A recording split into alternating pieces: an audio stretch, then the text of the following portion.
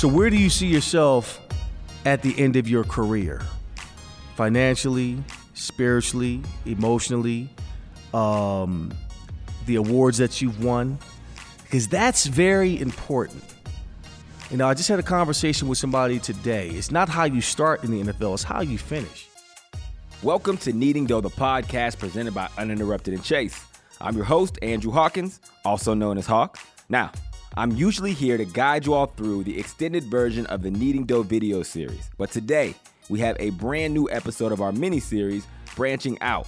On Branching Out, I sit down with amazing athletes who have found success outside their sports careers and have created new pathways for themselves in all sorts of areas. Now, before we get started with this conversation, featuring NFL legend Eddie George, make sure you subscribe to Kneading Dough the podcast on Apple Podcasts or wherever you listen to your shows. It is fast, it's free, and it helps others find the show. And now, here is Eddie George. Eddie is one of the greatest running backs of his generation. He won the 1995 Heisman Trophy at Ohio State, and when he got to the league, he was a 4-time Pro Bowler. Off the field, he earned his MBA from the Kellogg School of Management at Northwestern University in Chicago. He is a true Renaissance man. Eddie has started multiple successful businesses. He teaches at Ohio State, and he made a splash like we've never seen when he transitioned into acting on Broadway. In front of a live audience in downtown Atlanta, Georgia, here is my conversation with the one and only Eddie George. So let's get it started, man. You are from Philadelphia, Pennsylvania, correct? Yes. All right, what is your earliest memories of money? Oh, man. Well, knowing I didn't have any, personally speaking, growing up, shout out to Abington, North Hills, Philadelphia. My aunt's in the audience, so I got to do that. But didn't have much in terms of myself. My grandmother worked hard. My grandfather worked. My aunts, uncles, my mother worked really hard. But in terms of generational wealth, didn't have a true knowledge of that. You know what I mean? I worked, my first job was at a 7-Eleven when I was 15 years old, 14 or 15 years old. Mm-hmm. And, I got tired of watching, all my classmates come to school with the new Lottos, right. The shell-toe Adidas, and right. Clothes, and the Lees with the 80s, 90s babies in the audience. Y'all remember the Lee jeans back in the day? Yeah, so I wanted to look fly, but I couldn't afford to do it. And instead of going another route of attaining money, I said I was going to get a job at the 7-Eleven. So I worked at 7-Eleven, worked night shifts. Of course, all my friends started coming through and wanted to get hookups. Did you get a hookup? A couple on the slide, I was about to say, don't be a bad friend, I did. And family members coming up, knew I worked at 7-Eleven. And I found out quickly just how Uncle Sam will eat up, the $5 an hour that I made, right. know. And that I honestly, I owed them money because I would take stuff home with me and take it out of my paycheck. So that was my early introduction to, I guess, being physically responsible. So that's how you learned about taxes? Oh, quickly, yes. Yeah, really quickly, firsthand. What were some of the early lessons that were instilled in you about money? Just, again, not coming from it, because I'm very much the same way, right? You don't come from a lot of money. I always knew I wanted it. One thing my grandfather would always tell me, and I say this on the podcast, a penny saved is a penny earned. Oh, yeah. So here I am, even at 33, hoarding money because I'm scared not to have it. Funny story about grandfathers and saving money. My grandfather used to save these quarters. All right, because he used the quarters for tolls when we drive up to Boston every year to go see my uncle Kevin, lived in Boston.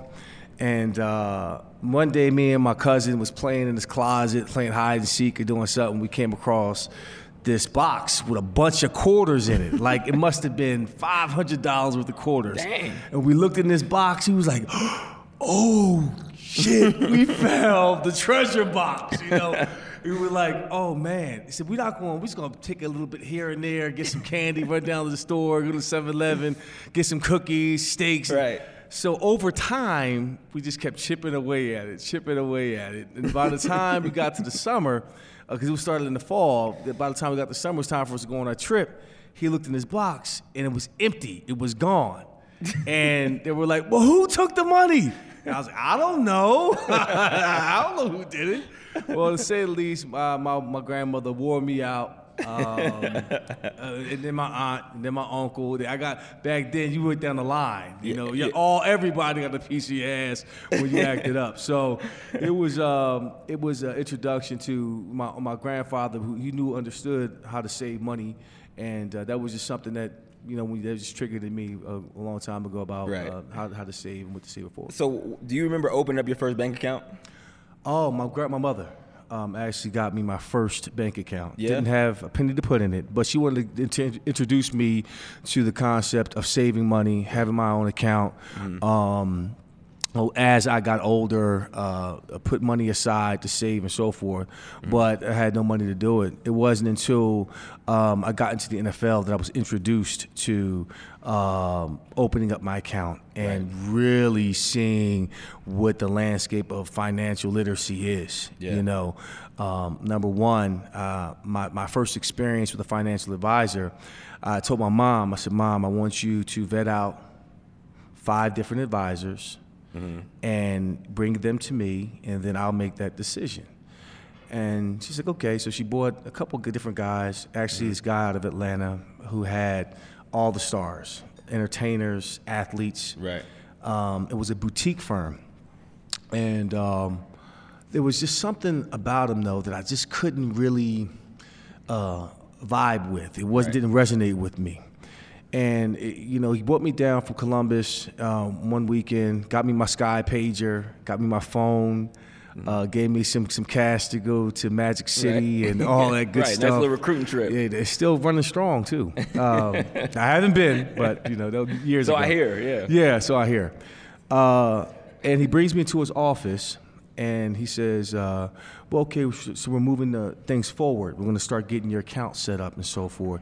I just need you to sign this power of attorney so I can set everything up. And something in my spirit told me not to do it. And even in the Ohio State locker room, it says, whatever you do, do not sign a power of attorney. That's the one lesson, yeah. That's the one lesson. So I didn't do it. Move the story forward. I wind up signing my first contract with the Houston Oilers. It was roughly a $3 million signing bonus.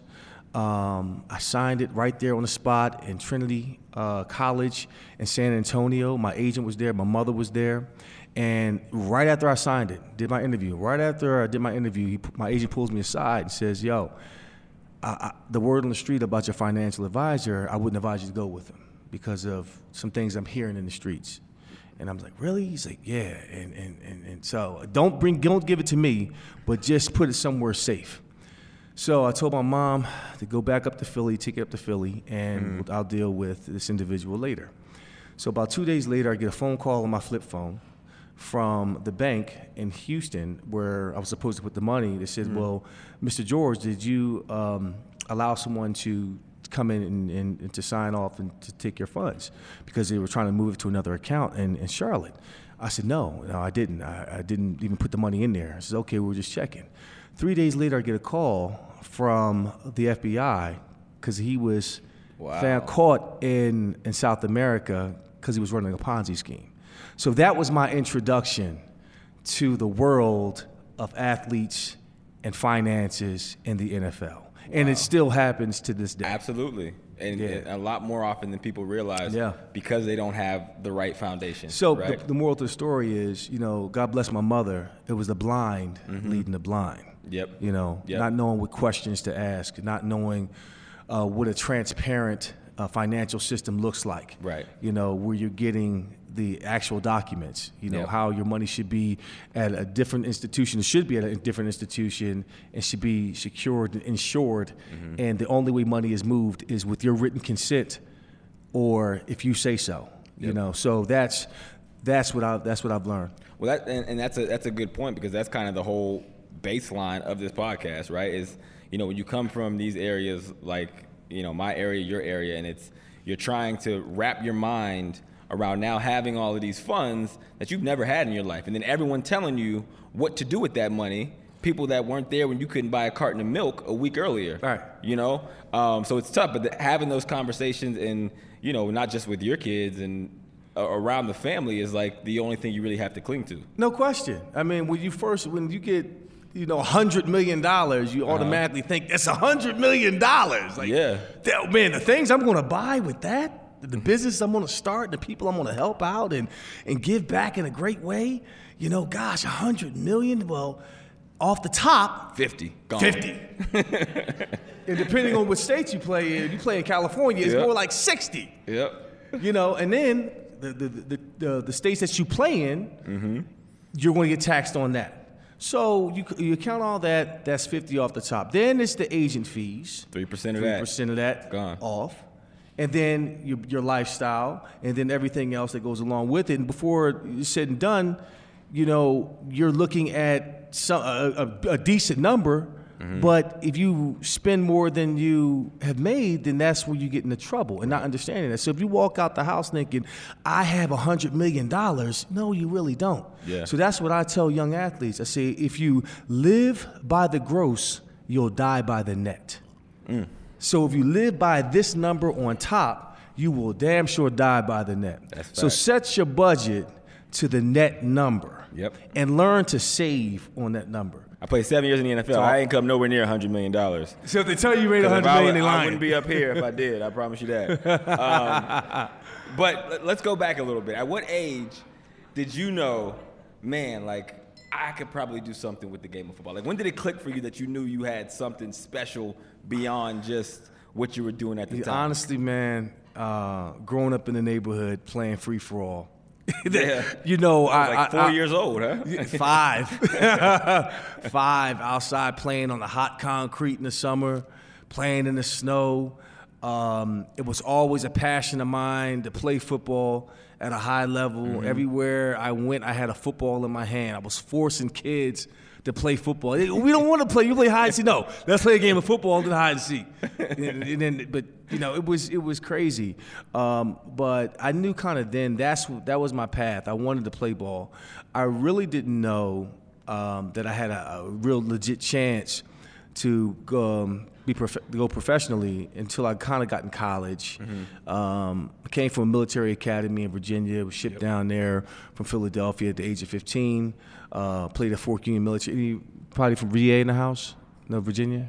VA, all right. Okay. I know Fort You're Union. excited. You know Fort Union? I know Fort Union. Yeah. Went there for 3 years. Then got recruited to Ohio State. And it was my freshman year. I had some success, fumbled twice against Illinois my freshman year. Didn't see the field again until my junior year.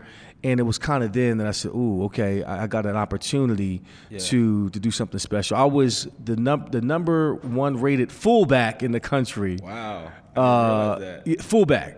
But I'm not a fullback. You ain't a fullback. No. You're a big tailback. Yeah. You ain't a fullback. Yeah. So when you made the decision to go to Ohio State, what played into that decision, and how did family influence that? When I wanted to go to Penn State, growing up in Pennsylvania, you want to wear the black shoes, you want the blue and white, play for Joe Pa. That was it. I wanted to play full tailback, win the Heisman, all that at Penn State, bring a national championship back home. But when Joe Pa looked at me after the game they played against Notre Dame in 1992, I was in the locker room. And I was standing taller than most of their guys. He looked at me up and down, pulled his running back coach to the side, whispered in his ear. And the running back coach came over and said, hey, who's recruiting you? I said, well, right now it's Louisville, Virginia, and Ohio State. He says, we're going to talk to you next week. That Monday, get a phone call. And it's Frank Ganner. He says, Eddie, we want to bring you up for a visit. And we're really excited about having you. We remember you when you came to our football camps. Man, have you grown up so much and so forth. Just give me the whole spiel, right? Yep. Then I said, listen, I have to be honest. And a lot of schools are recruiting me, but they want me to play a different position. What are you looking at me as? It says, we're looking at you for linebacker. I said, that's exactly. I said, no, so close to my dream. So not going to Penn State was a huge factor. But when I went to Ohio State, it was the worst visit of my life. Not because it was cold, but they try to match you with guys that have like personalities. And because I went to a military school, they put me with 2 squares. I mean, look, I'm in an all-boys school, and the last thing I want to do is sit in somebody's apartment watching movies. Take me to the Union Party. I want to see the girls, man. I got 24 hours. I got to see it. You know, I got to live it. I got to breathe. I got to see the stepping. I got to see the turleys. Let me help me. Yeah. So didn't get that. My last day. So naturally you signed there. But here's why though. We go to the Ohio Stadium, and when it was nobody in there, it was the end of the season, and to me that's when the stadium is loudest, because it just reeks of greatness. You can just envision Woody Hayes and Archie Griffin and Chris Carter, the great Ohio State players playing in the stadium. And again, I'm just a person that lives by the Spirit. It was like, this is the place. Yeah. Because it was perfect I.O., baby. Yes, sir. Yes. And it was the place that I felt like I could really make my mark. And back then, the backfield is loaded. And when Cooper gave me the sign that said, listen, we can't promise you're going to play or even start, but we're going to give you an opportunity to compete. I said, that's all I need.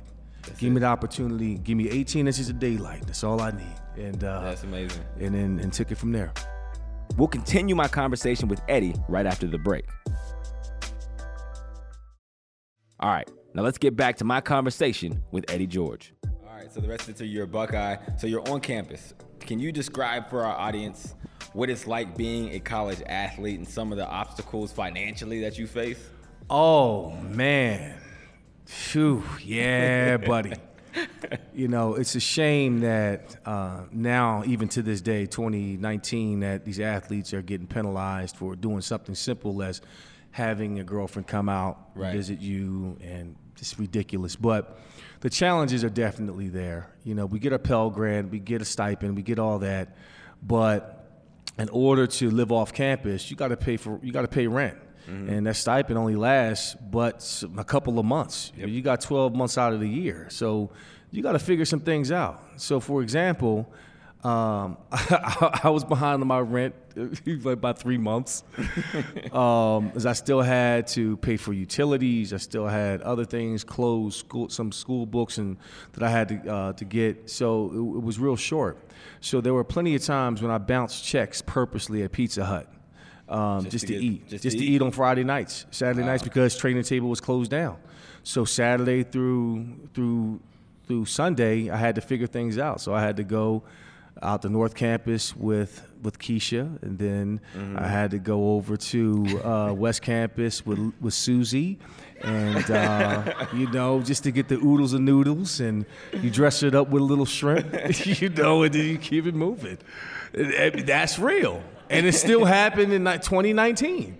Yeah. That's the sad part about it. Yeah. No, I remember working literally a full-time job in the summer because we didn't get a summer scholarship check. Right. But we had to be there to work out because coaches is like, if you care, you're here. And I was working full-time at a factory. Yeah. Working out in the morning, 8-hour day, come back for another practice. So I want to ask you this. You get to the NFL, right? Fast forward, first-round draft pick. Now you're making the money that you always dreamed of. What were some of the early lessons that you learned about making smart money decisions? Earlier on, because of what happened to me with the bullet that I just missed with the financial advisor, I was really cautious. Still didn't know what questions to ask. Still didn't know who to trust with my finances. I just kept it in the bank. And I felt like, if anything, if I had it at a bank, it would be okay. Right. But it wasn't until I met a gentleman, my financial advisor, Greg Eastman, who really took an interest in me to work with me. But he was teaching me about how to build wealth and how he gets paid, on commission-based, or there's rat fees, and this is how we do it. And he said, I'm going to keep it very simple, a very simple approach. It's not going to be a whole bunch of jargon, financial jargon, and hedge fund this and that, private equity. We're going to keep it right down the middle. How much did I give you, and when? How much is it worth today? And that simple concept, and we're going to put it into something that's going to be insurance, something that's going to hold a nest egg and grow over time, and something that, if we want to use a small portion of your net worth toward a venture or a hedge fund that offers a little bit more risk, it will do that. But the approach has been a base hits approach. Manufacture your runs through wealth management. Use compounding interest as your vehicle to long-term wealth. It's a long road to get there, but I think, slow and steady wins the race for me. How prepared did you think you were? Did you feel when you got to the NFL to manage that money? I wasn't. You weren't? Nah, man. And how often did you think about your financial future while you were playing? And at what year were you like, I got to start really knuckling out down? the gate, I was blessed to have some really good mentors in the locker room, guys like Marcus Robertson, Steve Jackson, Mel Gray. They all kind of taught me, say, hey, man, you see these little pamphlets on your locker about for your 401k, your annuity. It'd be smart for you to really take advantage of that, through the NFLPA. And I did that. So my check automatically, when it came in, a portion of that money was going into that account every single year. So that's kind of what I did too, in addition to my relationship with my financial advisor. Yeah. So it was really just my agent challenged me to understand more about the finances, pick up a book. The Millionaire Next Door, Rich Dad, Poor Dad, understanding wealth, a book that I read to this day, The Intelligent Investor by Benjamin Graham is also a fantastic book. Warren Buffett, that was kind of his mentor.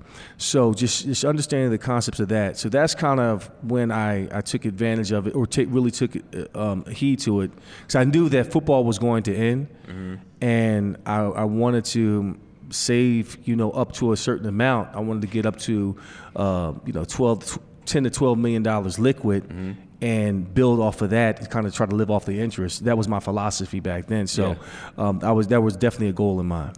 At what stage of your career did you start thinking about building other businesses of your own? That's a great question, because, on that level, you have to really be all in.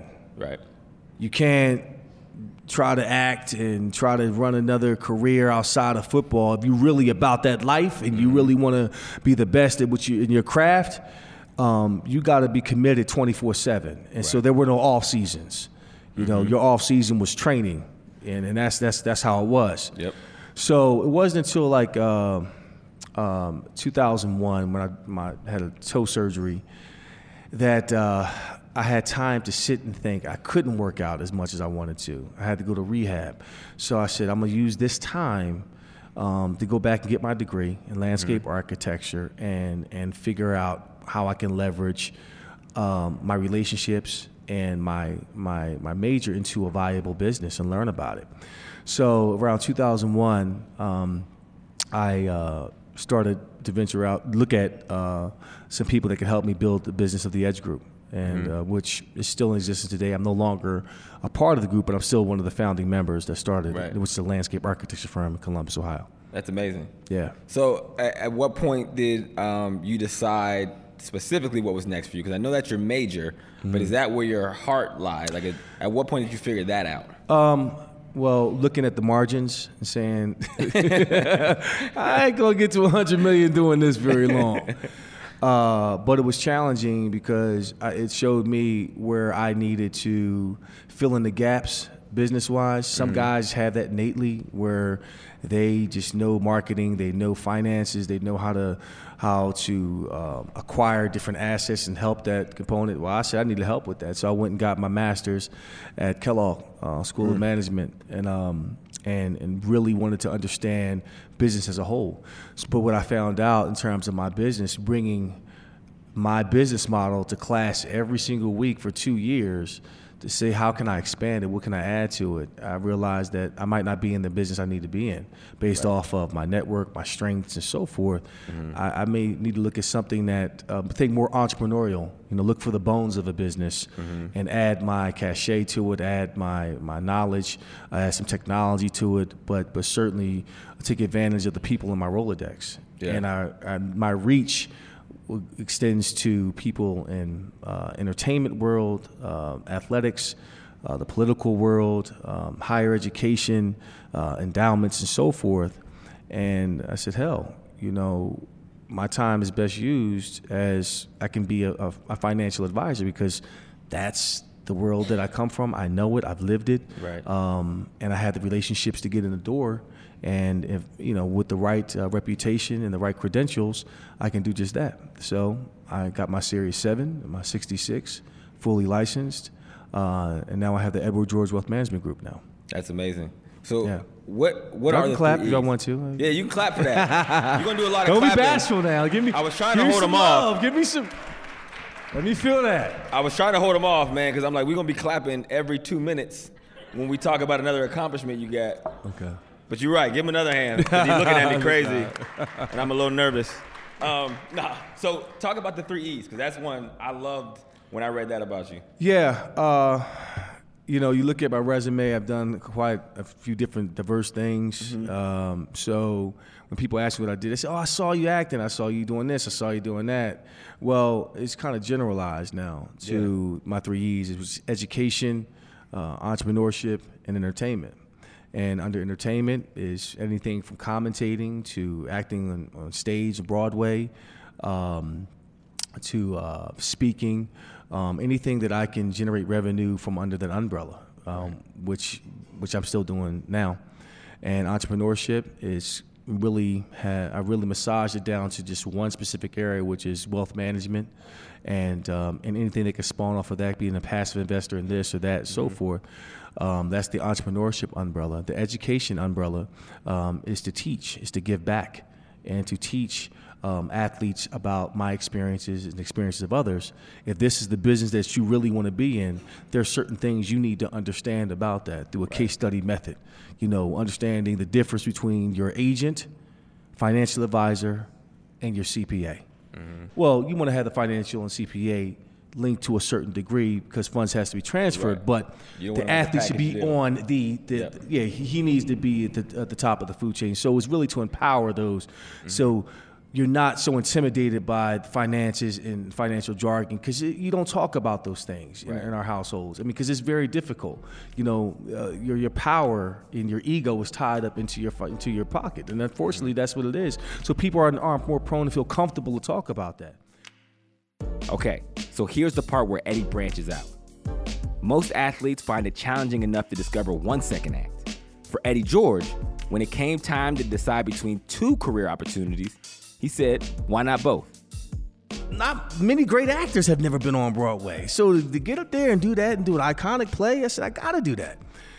And I was left with, damn, do I not take my financial service license that I worked really hard to do, that I was already 5 months in deep, or do I pursue this acting career? So I just said, you know what, the hell, I'm gonna do both. So I wake up every morning over 3 months.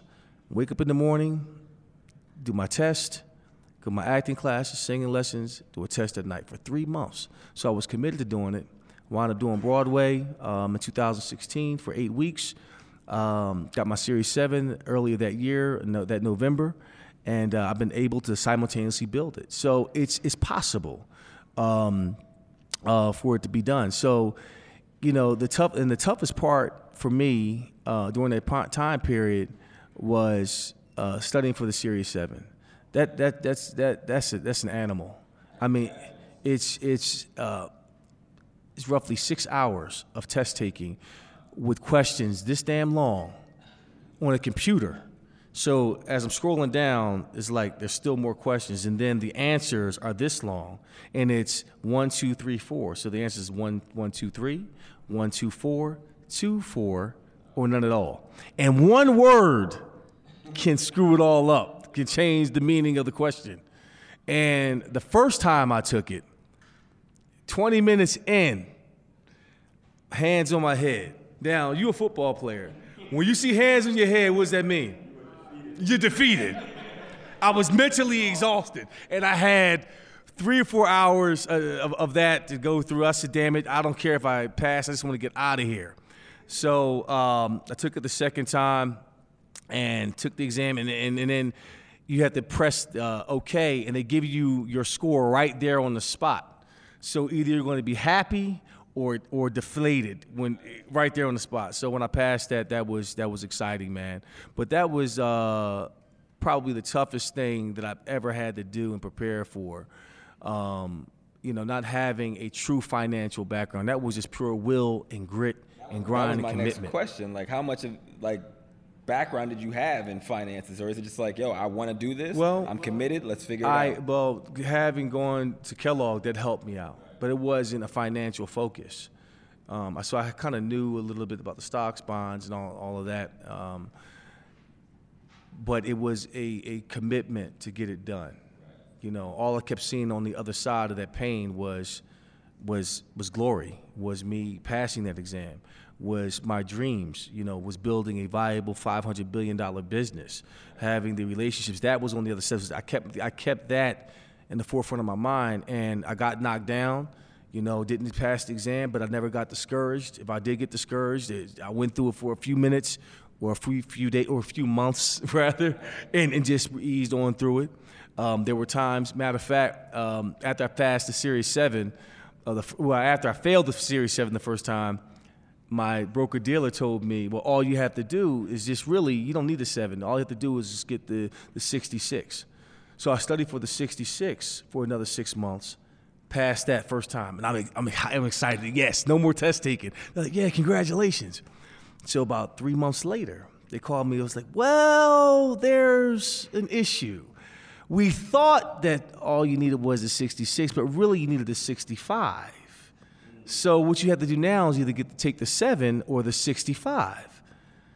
They said, well, take the 65 because it's similar to the 66. So I go into it with a real bad attitude. I scheduled that, as soon as I got the news, I scheduled the test that day, which is 3 months later. I go at it with a half-hearted effort, didn't pass the 65. So now I got to get my 7. So I'm already knee deep in it. So that's when I studied to get the 7. So I didn't tell that bit of the story. So it was all of that that I had to go through. I was being tested throughout. Like, you fail, you pass. You fail. So it was one door closed, another one opened up. So it was all of that was going through my mind as I had to get through it. So it was pretty tough, man. I love that. So now, again, you're even different than the guests that I've typically had on the show, because comparatively, you're really an expert in the finances. I'm not supposed to say I'm an expert. Not expert, but even, when we're talking about, again, athletes and finances, right? You are someone who's now knowledgeable, experienced and knowledgeable and lived it and tried and true on both sides of it. Bro. So for an athlete that's playing, what is the advice? Like, if you had to give them one piece of advice for a current athlete, what would you tell them now? Oh, man. To become students of what you're walking into, or begin with the end in mind. So where do you see yourself at the end of your career? Financially, spiritually, emotionally, the awards that you've won, because that's very important. I just had a conversation with somebody today. It's not how you start in the NFL, it's how you finish. Because if you come into this league a first rounder and all you aspire to do is just to make some money and be a celebrity and be on Instagram and all of that, okay, that'll last about 7-8 years and it'll fizzle out. But if you come in hungry and you about it and you really want to be the best at what you want to do and you about your craft, that's a 15-year career, plus multiple contracts, plus endorsements, and so forth. So that's longevity. So it's very important how you see yourself to get there. So on the financial side, what is your end goal? What does that look like? Is it 50 million, 20 million, 30 million, and how are you going to get there? So your spending habits that you're going to start with on the front end of that, you're going to say, if my goal is to get to 50 million, is it worth me buying $500,000 worth of jewelry here? or taking that $500,000 and putting it toward an investment that's going to compound interest over time toward my end goal. And it's shifting your thought and your perspective on finances and wealth, because you can live rich or you can live wealthy and have the wealthy mindset. So that's what I would advise them, to begin this journey with the end in mind. I love that. It's just to treat even the experience as a professional athlete as a head start, which is all it is, because an athlete's career is very short. Extremely short. Even 15 years is... Even 15 years. That is ancient in terms of football life. Right. But in real life, that's short. 15 years goes by. I've been out of the game for 15 years. Yeah. You know what I mean? Right. And so you got to understand that time, is so short, is what you do with it. In football, basketball, hockey, any sport is just a platform. That's just the beginning, is what you do with it, the pillars that you build off of after that. So, and again, my favorite thing about you is that even in the theme of the conversation is like, you don't let other people define what you want to do and if you're able to do it. And when you want something, you put the work in and you go get it. So what advice would you give a current professional athlete about crossing over into the business world or any other world outside of the sports industry or the thing that they're used to? Find out what you're passionate about. I think that's so important to operate from not the pocketbook or the pocket, but more so from the passion, the gifts that you have within. If it's to be an actor, is it to be into entrepreneurship or whatever that is? What is your passion? How are you helping others? How are you helping influence others? And start with that. And then the products and everything else, the business model will follow that. And so the goal is to not to live a life just for accolades or awards, but to live a life out of fulfillment. If you're living a fulfilled life, it doesn't matter, if you won an Oscar or a Heisman or not. You know who you are in that sense.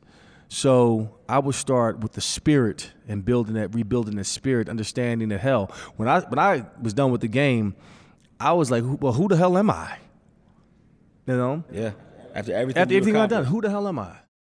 Because I've gone through this whole roller coaster of emotions, highs and lows of winning games and signing big contracts and popping bottles and going from the bottom to the top, going from Houston to Tennessee and rebranding that whole situation and bringing the NFL to Middle Tennessee, going to the Super Bowl. And then my career ends in Dallas, getting yelled at by Bill Parcells to get the hell off his football field because I went the wrong way.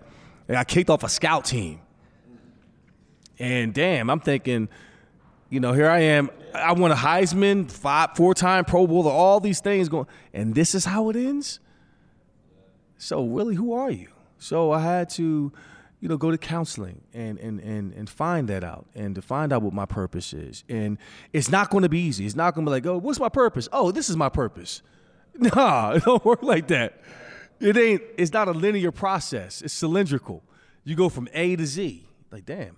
Then from Z to B, and from B to D, back to B, or back to A. But you want to see E, A, F, and G, but you got to go through Z, Y, and D again to get to that. See, so it's different, and that's what I've had to learn, like in terms of my life and making that transition, and to really focus on self-development. So if I'm the athlete, it's not about the business. It's about evolving and growing, and don't have this retirement mentality. Like if you're believers in the Bible, you can't find the word retirement in there. Because we weren't meant to retire. You're meant to evolve and grow and to move on to the next thing. So I would say definitely work on the personal development side. Deal with the emotional issues first. And then as you do that and walk down that path, it will be revealed what your next step is. It will be revealed what your passion, your next talent, those seeds that have been planted in me a long time ago are just sprouting out now that I'm in, my mid-30s. Yeah. 28 years old. Yeah, always, forever. So when did you start viewing yourself as more than an athlete? Because I know even after retirement, going through the mental health state, which is a big conversation in sports, right? Because it's weird because it's so connected to sport. And the anxiety of not wanting to mess up is what drove me to be pretty good. And I'm sure, like you, the fear of failure is what drove you to be one of the greatest. So at what point did you start viewing yourself as more than an athlete? That's a fine line because, again, you as athletes, you pour so much into building the athlete. I guess it's when you feel your shoulders cracking a little bit more, there's not running as smooth, your knees hurt a little bit more when you get older, and you begin to say, damn, okay, what is this all about really? What is my true legacy? And it's more than just football, because now you get your mid-30s, you're like, the football is a young man's game. It's like I still wear a number. You know what I mean? There's more power to that. The guy that owns the team, that's where I want to be. How do I get from wearing the number 27 to being in the owner's box, with $27 billion under my asset management? That's kind of like what my thinking was. I was like, man, you can play the game, but there's a certain point in time when you start to really become an adult, and you're like, okay, I'm running around here smashing skulls. It's fun, but there's a point in time where I have to aspire to be more, and I want to do more, not be looked at as the dumb jock who's doing nothing after his playing days are done. And let me be clear: no one is dumb. You just have to have the initiative and the fortitude and the tenacity to go after that next thing, and have the faith to walk by sight, not by sight, but by faith, So that's the key. That's it for this branching out episode of Kneading Dough, the podcast presented by Uninterrupted and Chase. Make sure you check us out again next week for another incredible conversation. But until then, please subscribe to the podcast and submit a review wherever you listen to your shows. Much appreciation to our partner for this show, Chase. Head over to chase.com to see what Chase has to offer. Our executive producers are myself, TD St. Matthew Daniel, and Ben Adair. And I'm Andrew Hawkins, a.k.a. Hawk, telling you what a wise man always told me: a penny saved is a penny earned.